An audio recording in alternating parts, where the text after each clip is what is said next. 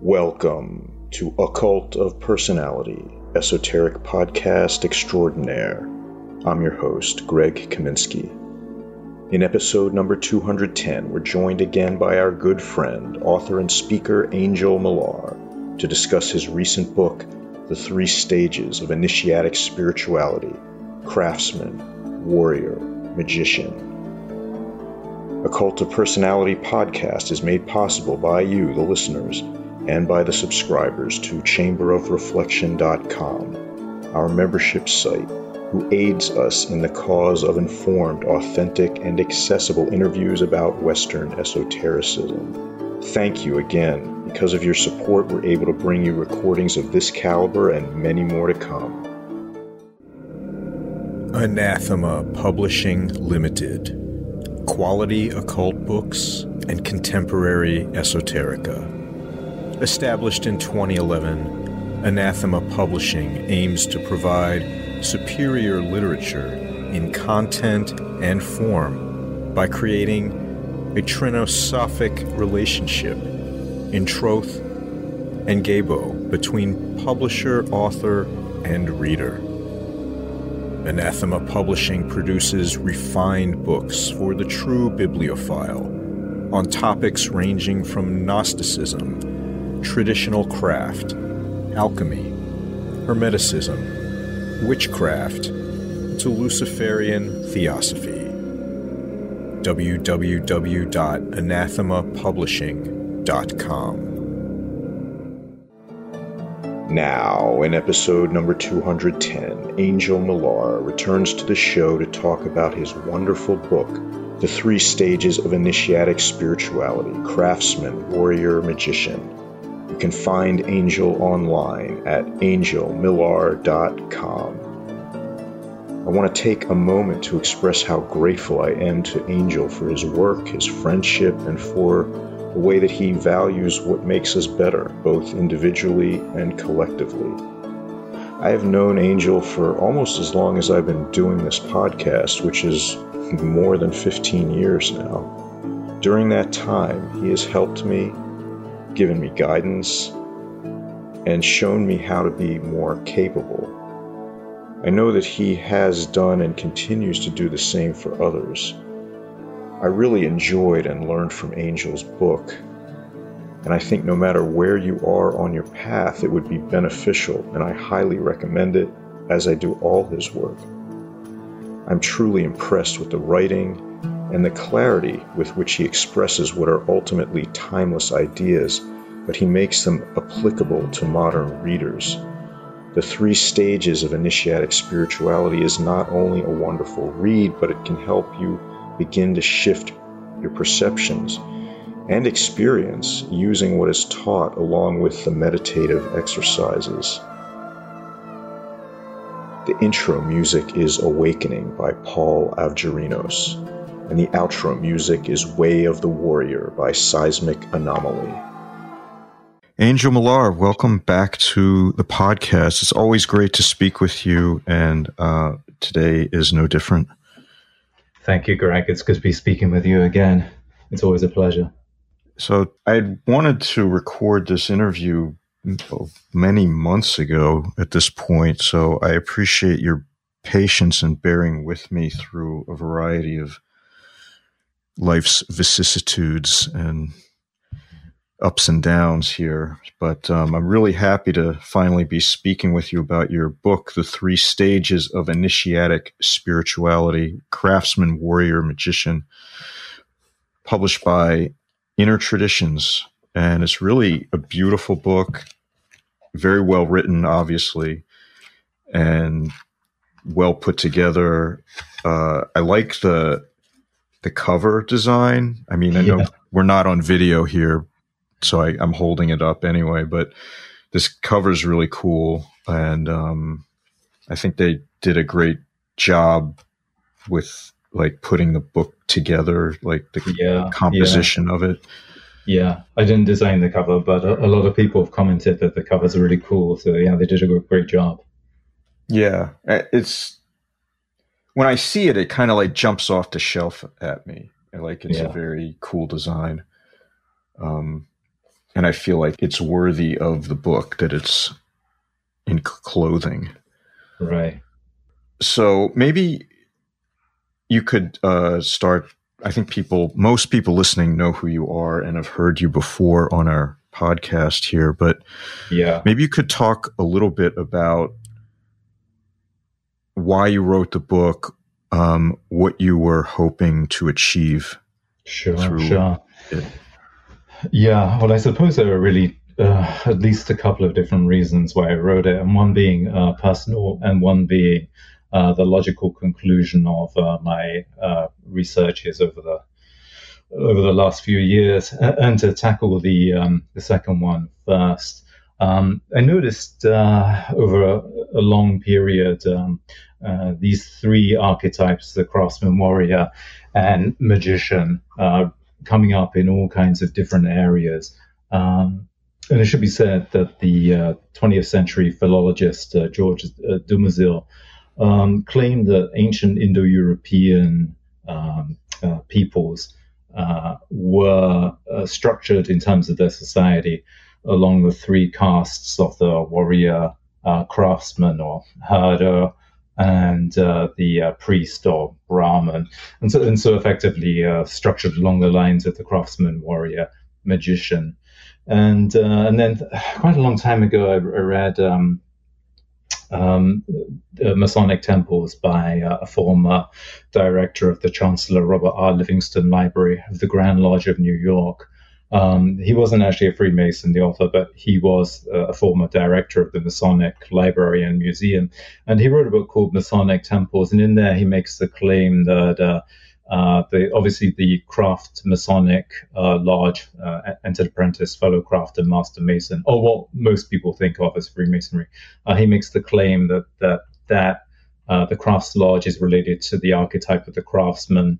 The York Rite, which has the Royal Arch degree, and the quote-unquote Knights Templar degree, is related to the warrior archetype, and the Scottish Rite, where you find the Rose Croix degree, which most people would relate to, say, Rosicrucianism, it relates to the magician archetype. And he does say that the Shriners also embody the jester archetype. I would take issue with that on for a couple of reasons. One of them being the shrine actually originally was intended to be a kind of serious translation of Sufism, although it has become associated with good times and frivolity and charity today. So I don't think that's entirely accurate, and also it's kind of unnecessary because you have these three foundational archetypes in those rites, which are really the main rites of Freemasonry. And of course, there are Scottish Rite craft lodges, and there are York Rite craft lodges as well. So those three go together, whereas the shrine, like many other side orders and appendic bodies and so on, are kind of on the side. So there's no reason to include the shrine. But between ancient Indo-European society, 5,000 years ago or more, and Freemasonry in the modern era, you find these archetypes turning up again and again. So during the 12th century, Sufism was transformed from a largely sort of wandering Sufi master type structure, if you can even say structure, to one where Sufi groups adopted the structure of craft guilds, lodges. So you have the Sufi master, apprentices, and so on. They infused it with Sufi mysticism, which would be the magician, of course. And they also, at the same time, infused it with a futawa, or Islamic chivalry, which would be the warrior. So in Sufism, again, you have this craftsman, warrior, magician, these three archetypes coming together. And you find them elsewhere as well. And, for example, in Plato, Plato talks about education needing to be through music, craftsman, wrestling, the warrior, and philosophy, the magician. So these archetypes group together across history and even in prehistory. And to me, it's kind of remarkable that yet again they turn up today, arguably in Freemasonry. And I would say one should take this idea of such a neat division of Freemasonry, and the York Rite being the warrior and the Scottish Rite being the magician, with a little bit of a pinch of salt, because you can find the three archetypes together in each of these rites, and within the Crafts Lodge as well. So the Crafts Lodge has the Tyler with the sword. Sword is obviously related to the warrior.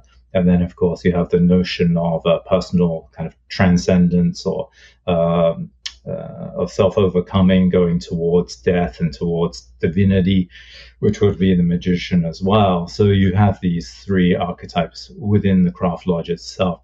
But so that's really why I wanted to explore these three archetypes, because they do underpin everything.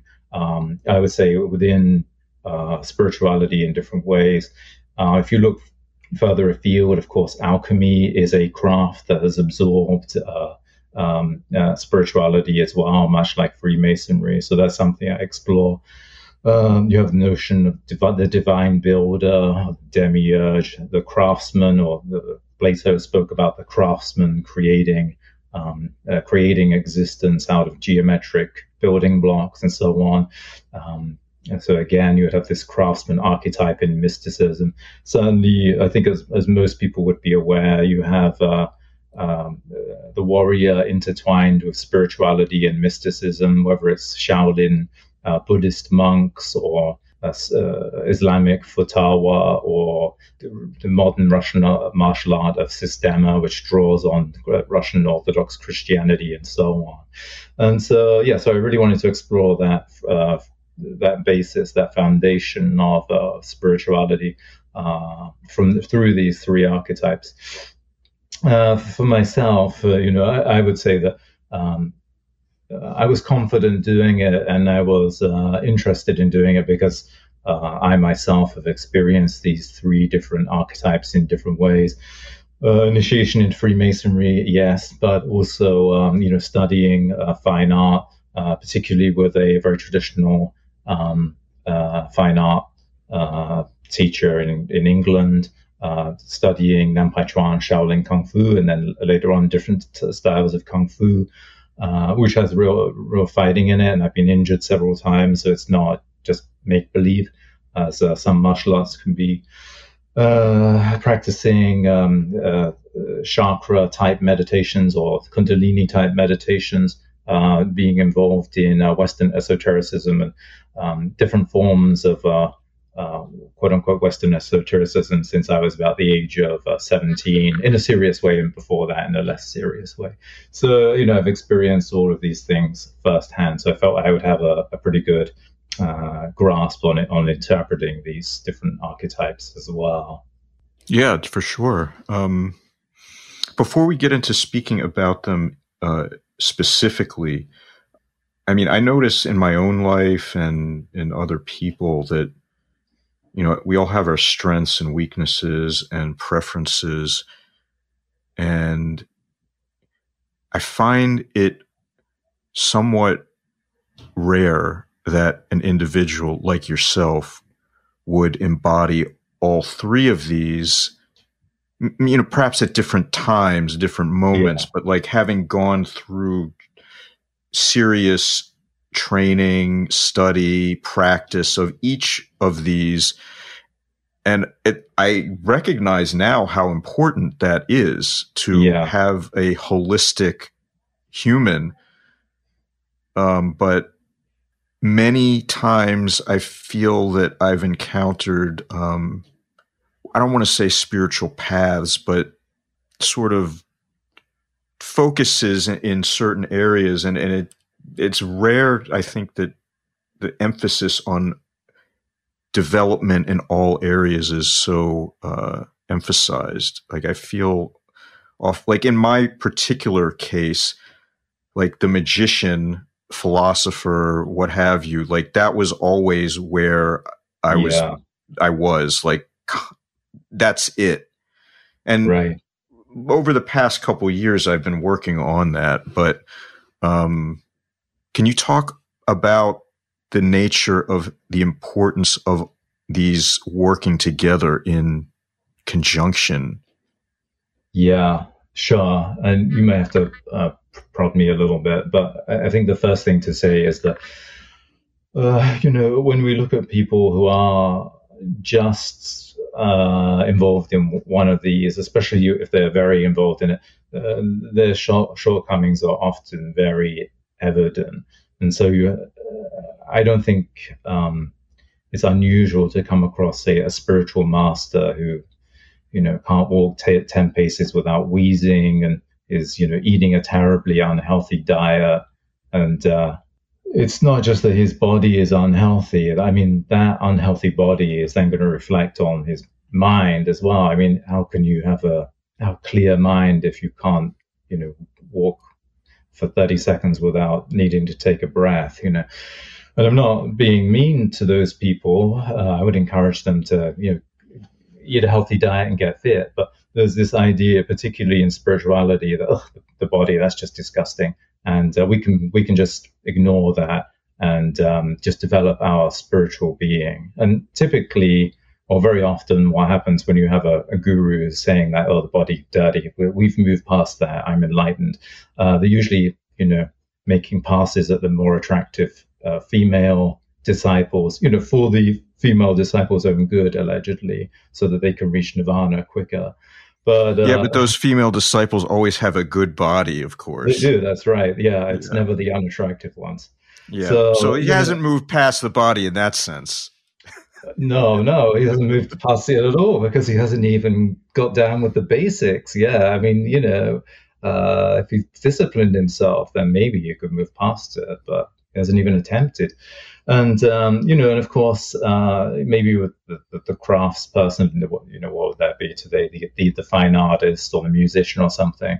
The super dedicated fine artist or musician, very creative, and I fully endorse that. And each archetype or caste or profession has good things about it, for sure, which we need, or we wouldn't want to develop all three. But the danger there is you become this kind of weird, eccentric person who can't really fit into society properly. Or the warrior, again, if you only develop the warrior side, you might be very aggressive, then intentionally stupid, that you don't want to read books. We don't want to read a book. And these are all massive failings, of course. And so, the idea is that you develop, some kind of creative skill, some kind of, it can be self-expression, that's good, or trying to express the infinite or the sacred or whatever it may be, and just having mastery over your own life and being creative in your life, and then having some kind of physical discipline where you're at least healthy. Preferably, you can defend yourself if there are, if you're ever in a violent situation, which is real. And but the physical discipline is itself important. And if you go to a very strict and very disciplined martial arts school, you're going to have moments of real self-transcendence that you probably won't elsewhere. Particularly if you are someone like me and you who are drawn to the spiritual, that may not be inclined to violent behavior, that when you're put in a position that really challenges you in a way that you're most uncomfortable with, you'll have at least as many self-transcendent moments there as you will in any kind of meditation, if not more. And then again, of course, we want to develop a calm mind, calm being, a sense of presence, a sense of well-being, a stable mind, and more through developing a spiritual routine. And of course, along with that, being conscious of the sacred, we can say as well. Yeah, thank you. That's well expressed. So if we talk about the Craftsman, to me, it really resonated when you write about alchemists and this notion of becoming one who can not only make things in the world that are useful, but through the process of learning how to make things and then mastering that, like learning endless things about oneself and how to work, how to learn. Like, these are lessons that are completely invaluable. Right, absolutely invaluable. And unfortunately today we may not have the opportunity, or at least many people may not, because maybe they're in a job where there is no real creativity or creating anything. But I think more problematic really is that people often maybe are not willing to be, or at least not willing to commit themselves to a long period of learning how to create something. And I've said it before, but I used to go to cafes and read a lot, both in England and in New York, where I live now. And, this is 20 years ago. And in many cafes I would go to, there would always be some terrible amateur fine art on the walls, and usually the artist would do the same thing. They would have some kind of visual signature. So maybe it was like a little squiggle of some shape, and they would put it in every single painting, so that they had their quote unquote own style, and which they could then market. But I always felt, wow, it takes guts to take your paintings around and exhibit them in public. And that's to be admired. But the problem with the art on display inevitably was that it was just extremely amateur, and they had never put the time into learning how to do it properly. And, I studied under, I'm not going to mention his name, but I studied under a very famous, a guy who is now very famous and exhibits in major museums in Great Britain and all over Europe. And he was actually educated as a fine artist in the Eastern Bloc when it was still communist. But the communist Eastern Bloc actually preserved a lot of Western tradition that Western Europe and America got rid of, the art tradition being one of them. So if you were learning in the Soviet bloc during the 1970s or 80s, or early 80s maybe, you had basically the same education as a fine art student did 500 years previous. And he was absolutely ruthless, and would insist that we just drew endlessly over and over again. And just as an example, I remember one day he was making us draw a life model, and he would walk around the class circling us and would just come over and erase what we had done all of the time throughout the day. And he must have erased my drawing about 40 different times that day. We only worked on one drawing. And literally by the end of the day, everybody was so upset. There was only, I think, 3 of us left, maybe 2 of us. And we only had 30 minutes left. I finished my drawing yet again. And he came over and I said, I think it's good now. And he said, yes, but do it again anyway. And erased the whole thing and made me do it again. It's now one of my favorite drawings.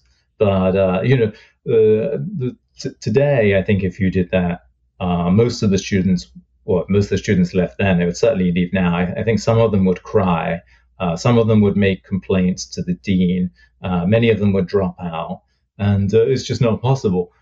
But that's actually the kind of education you need. You need somebody who says, you're just a student right now. You don't have to be precious. We're going to keep doing it until you've mastered it. And then you can express yourself because you'll know what you're doing. And that's a really tough lesson for Westerners to learn, unfortunately. And what we like is finding outlets or spiritual traditions that reinforce our own bad habits. So we used to, 15 years ago, we liked Zen Buddhism because Zen Buddhism said, hey, man, don't worry about the rules, just break them. And that's true. But that's because Zen Buddhism was, founded in an environment where there were rules for every single little thing. You couldn't break them. And it was to tell people in medieval Japan, just break the rules, after they had been learning them for 25 years, was a total shock to the system. But it was also the right thing to tell them because they had been practicing for so long. They needed to transcend the practice and transcend the rules and, express the Tao or the Do through their own way, as it were. And, that is where you get master swordsmen like Miyamoto Musashi, or master artists, people who have absorbed, practiced and absorbed the rules to the point where they embody them.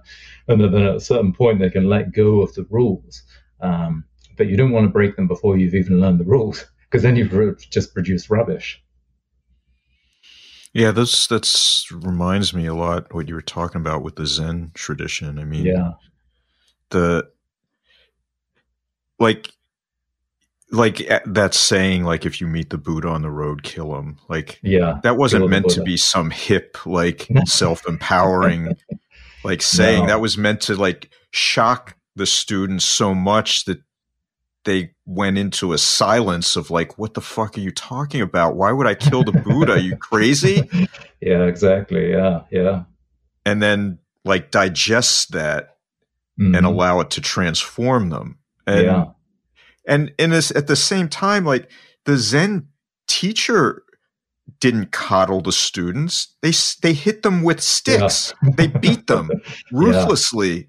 Yeah. So, like, and this is a hard thing, I think, for people to come to grips with in our society, that, number one, if you really want to be proficient at something, you have to practice it for thousands and thousands of hours. Yeah, that's right. You can never really be satisfied with what you've produced, and you have to do it in a certain amount of time. You can't just, like, decide, like, oh, I'm going to make it perfect and spend weeks or months on something like that. You can't do that. You have to be able to produce excellent work in a timely manner.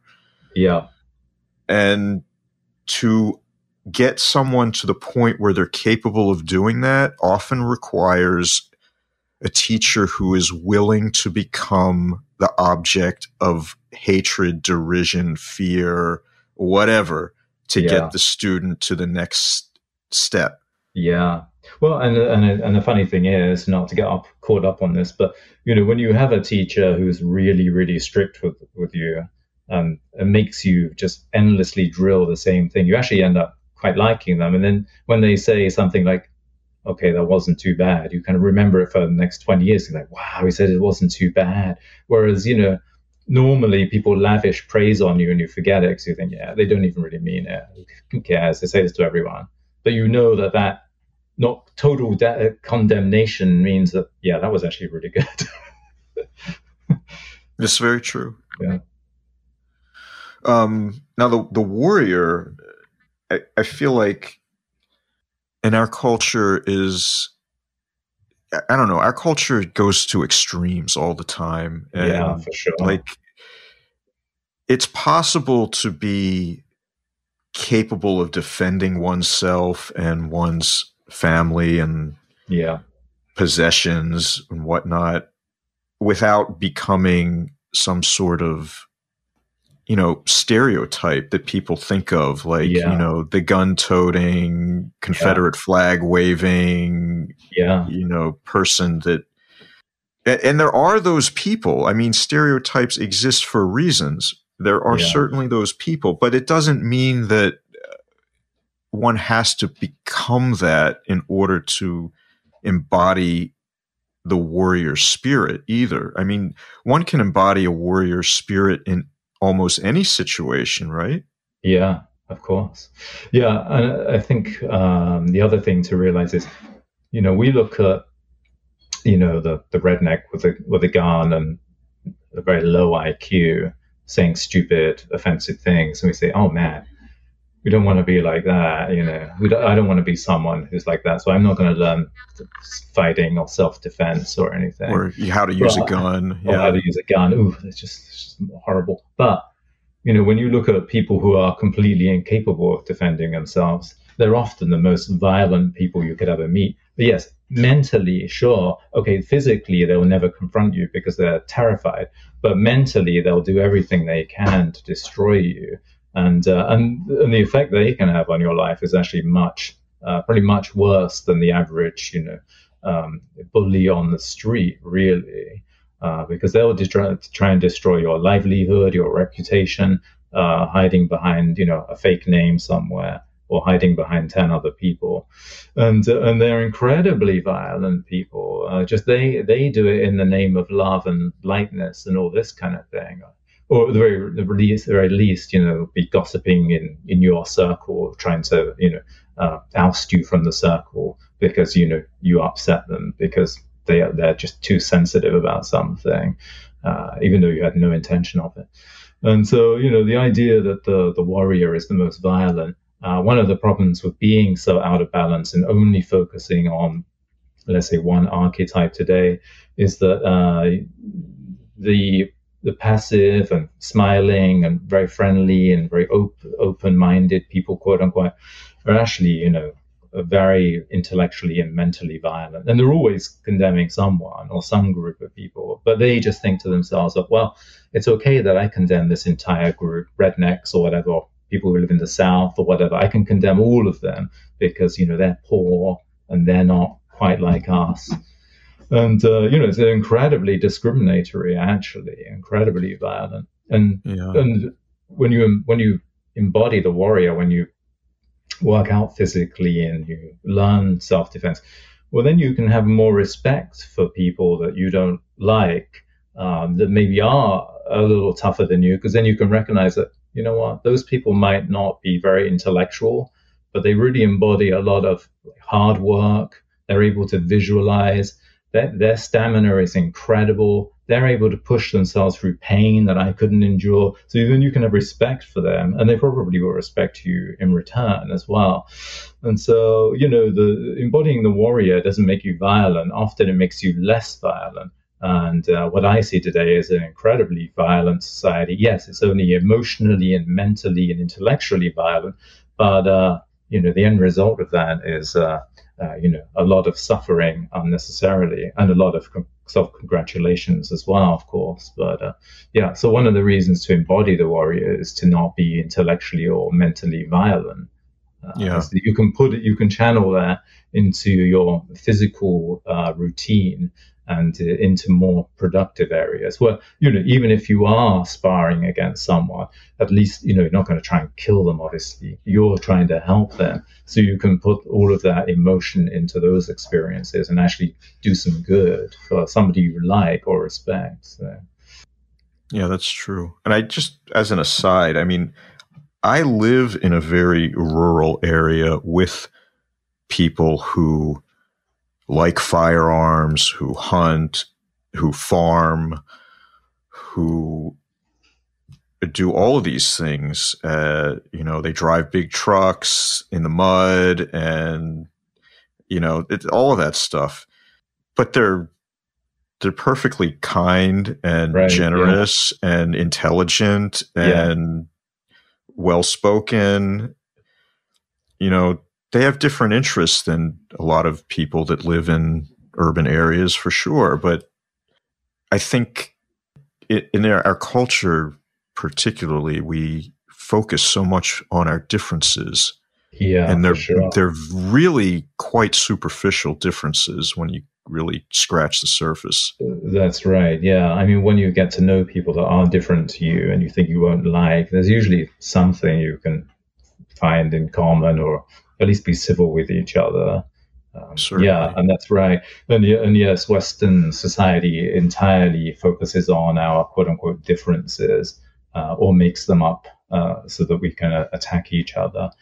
And, obviously a large part of this is to do with keeping people engaged. If people think that they're fighting a war on the net, they're going to keep clicking back on those newspaper outlets that are dying otherwise and wouldn't survive without stirring up hatred and or social media. And so a lot of it is that's the way to get people engaged and clicking back, for sure. And then obviously it's good for political parties as well, because you can rally your base and shore up the base, as it were. So, do you see any application for the warrior in terms of confronting one's own shadow or obscurations and all of those sides or aspects of ourselves that we know we need to change, but often we don't even want to confront them? Right. Well, that is, in a way, that's a large part of the warrior symbolism, right? So, we have this idea in Christianity of the war in heaven, the casting out of Lucifer and by the angel Michael or Michael, and or Satan, and you can see that as a mythical event outside of us, but also as an event inside of us that's taking place on maybe a daily basis. And even clearer than that, in Islam, of course, you have this notion of the greater and the lesser jihad, the greater and lesser struggle, the lesser struggle being the war on the battlefield, and the greater struggle or greater jihad being the struggle with oneself to become a better person or a better Muslim. And so, confronting our dark side is absolutely part of the warrior ethos. And, unfortunately today, we don't think we have a dark side. And that's what enables us to attack everybody else, because we say, oh, we're not like that. I'm a good person, and those people are bad people, as if people are so black and white, when actually we're a whole bunch of motivations and conflicting motivations and fears and hopes and memories and things we've forgotten that are still motivating us, but we don't realize it. And, we're complex human beings where we all have a dark side, that's for sure. And, and of course, I think there are different ways in which the warrior confronts this dark side. But certainly one way is by contemplating our own mortality and our own death. And contemplating your own mortality, I think it makes you think more about what's actually really important. And it's not all this superficial stuff. It's not getting involved in fights, thinking we're right all the time because somebody told us something or we read something somewhere that happened to fit our agenda. And confronting our own mortality, if you take it seriously and you're a spiritual person, means, well, where am I going after this, and how am I going to prepare for that event? Because in many respects, spirituality isn't just about making sure we have an okay life today and in our life as we live it, but it also means a preparation for death and where are we going to be and what are we going to become after our death? Whether you believe in reincarnation or, as in, let's say, Buddhism, or you believe you're going to go to some transcendent realm, such as heaven or whatever it may be in another religion. The part of the point of spirituality is to prepare for that death and that transformation. And obviously that's you're going to be in accord with certain ideas about the good or about God or deity. And, whether it's being a better person or, having a calmer disposition or trying to do good in the world. But certainly I think part of it is also recognizing one's own dark side, meaning one's own unwholesome motivations, and recognizing, in a sense, that the wiser we become, in a sense, can recognize that we're not probably wise enough to be able to tell the world how it should be running its own business. And certainly whenever this has been tried, it's been a disaster, because the world is more complex than our ideas about it and contradictory and doesn't conform to our ideas and our ideology. So in a sense, it's also recognizing our own limits and our own need to work on our self and not on everybody else. There's another aspect to the warrior that I've been thinking about recently, which is present in the stories about the quest for the Holy Grail. Right. And in those stories, you have the wounded Fisher King in his castle, and the kingdom is suffering and the people are suffering.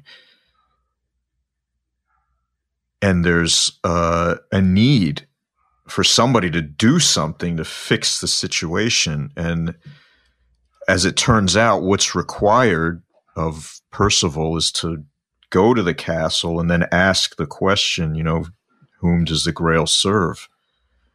And that heals the king and heals the land and the kingdom. And it's as if, at least in these stories, the warrior is meant to recognize and understand the need for a restoration of essentially the divine feminine that will restore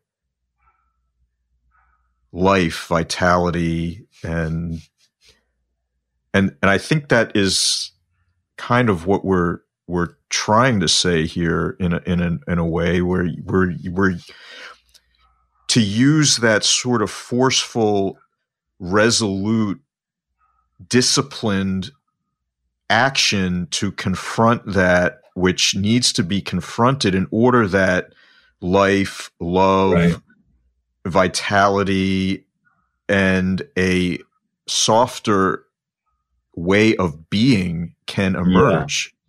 Right. Yeah, exactly. And, mythologically speaking, the warrior appears when things have gone awry. So, there's this notion of the different ages in Hinduism and in Greek mythology and other mythologies as well. So you have the Golden Age or the Sattva Yuga, and then various ages that come after that, and each one being worse than the other. So the Golden Age or the Silver Age, Bronze Age, Copper Age, and so on. And same with in ancient Greek thought. And then in Hinduism, you have the Yugas, the Sattva Yuga being the Golden Age, when everything is in harmony with God, let's say, or in harmony with the spiritual or the sacred, and man is in harmony with nature, and vice versa.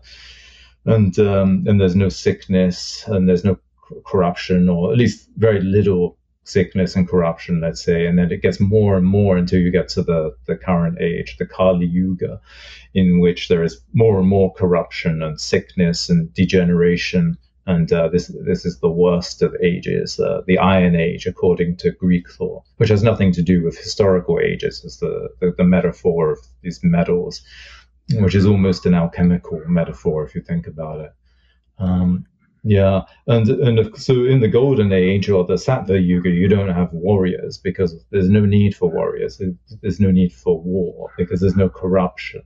And it's only really as you get further through these ages, through to the Iron Age or the Kali Yuga, that the warrior begins to appear, because the heaven has gone out of balance, to use a rather Taoist term, and heaven needs to be restored. And so you do have in ancient China this idea of the mandate of heaven, and where a warlord is able to rise up and conquer neighboring territories that have abandoned the way of things, the way that things should be done, so that they are in accord with heaven. And then he would say that, well, I rose up against them and took them over because I had to restore the mandate of heaven.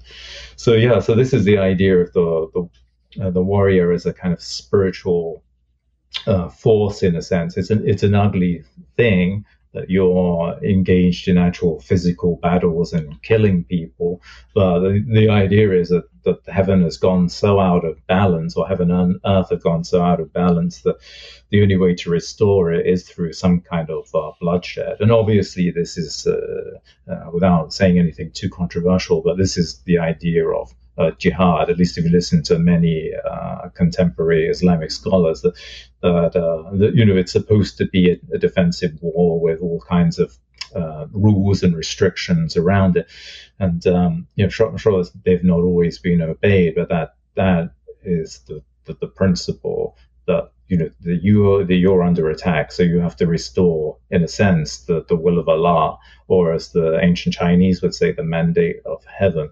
So, and of course, you find this in the West as well, the idea of the crusaders with swords that have the shape rather like a cross, and there's the warrior monk and this kind of thing.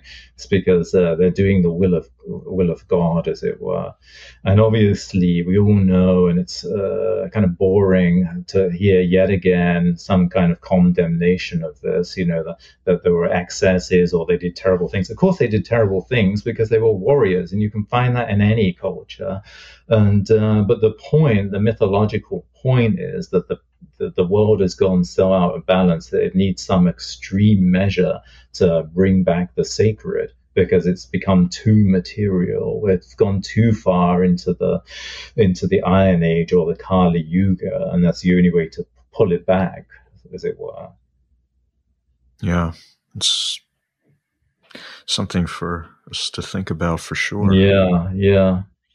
And not to belabor a point, but you could have think about that as a spiritual metaphor for ourselves, that we can become too indulgent in things, that maybe we just want to sit around and I'm as prone to this as anyone, sit around and eating unhealthy food and snacking and not working out, and then what happens, you become unhealthy. So then you need to become healthy and fit very quickly. So then now you have to have a much more extreme regime to get healthy and fit again than you would if you just eaten healthy all along and had a little exercise throughout the last few years, let's say. It needs something much more violent to bring you back to health.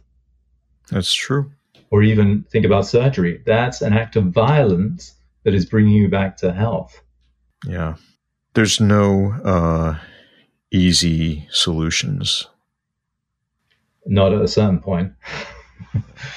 Yeah, I mean, the easy solution is to be disciplined every day. Yeah, right. Which is, absolutely. And there, of course, depending on which archetype you're talking about, they're all, in a sense, very disciplined. If you want to be a master craftsman, you have to be disciplined, or a master warrior, you have to be disciplined. Or if you want to be a master magician, whether that's a priest or a philosopher, let's say, you still have to be very disciplined. And of course, many people were all three of those throughout time, or at least two, certainly. Yes. A warrior and a poet was very common, or a warrior and a philosopher was very common. So yeah, you had to be very disciplined, very self-disciplined. Oh yeah. In the second half of the interview in the Chamber of Reflection, Angel and I continue to discuss the 3 stages of initiatic spirituality, focusing more on the archetype of the magician, as well as gnosis and some of the results of intense spiritual practice, including bliss states and Gnostic intoxication, and how they are used as a method to better know the actual nature of reality. Join us for that fascinating conversation. And I'd like to remind you that although you're able to listen to this podcast at no charge, it costs time and money to create. We ask you to support our efforts in the creation of future podcasts by joining the membership section at chamberofreflection.com or subscribing via Patreon at patreon.com/Occult of Personality. And if you're already supporting the show or have done so in the past, my heartfelt thanks, and I salute you.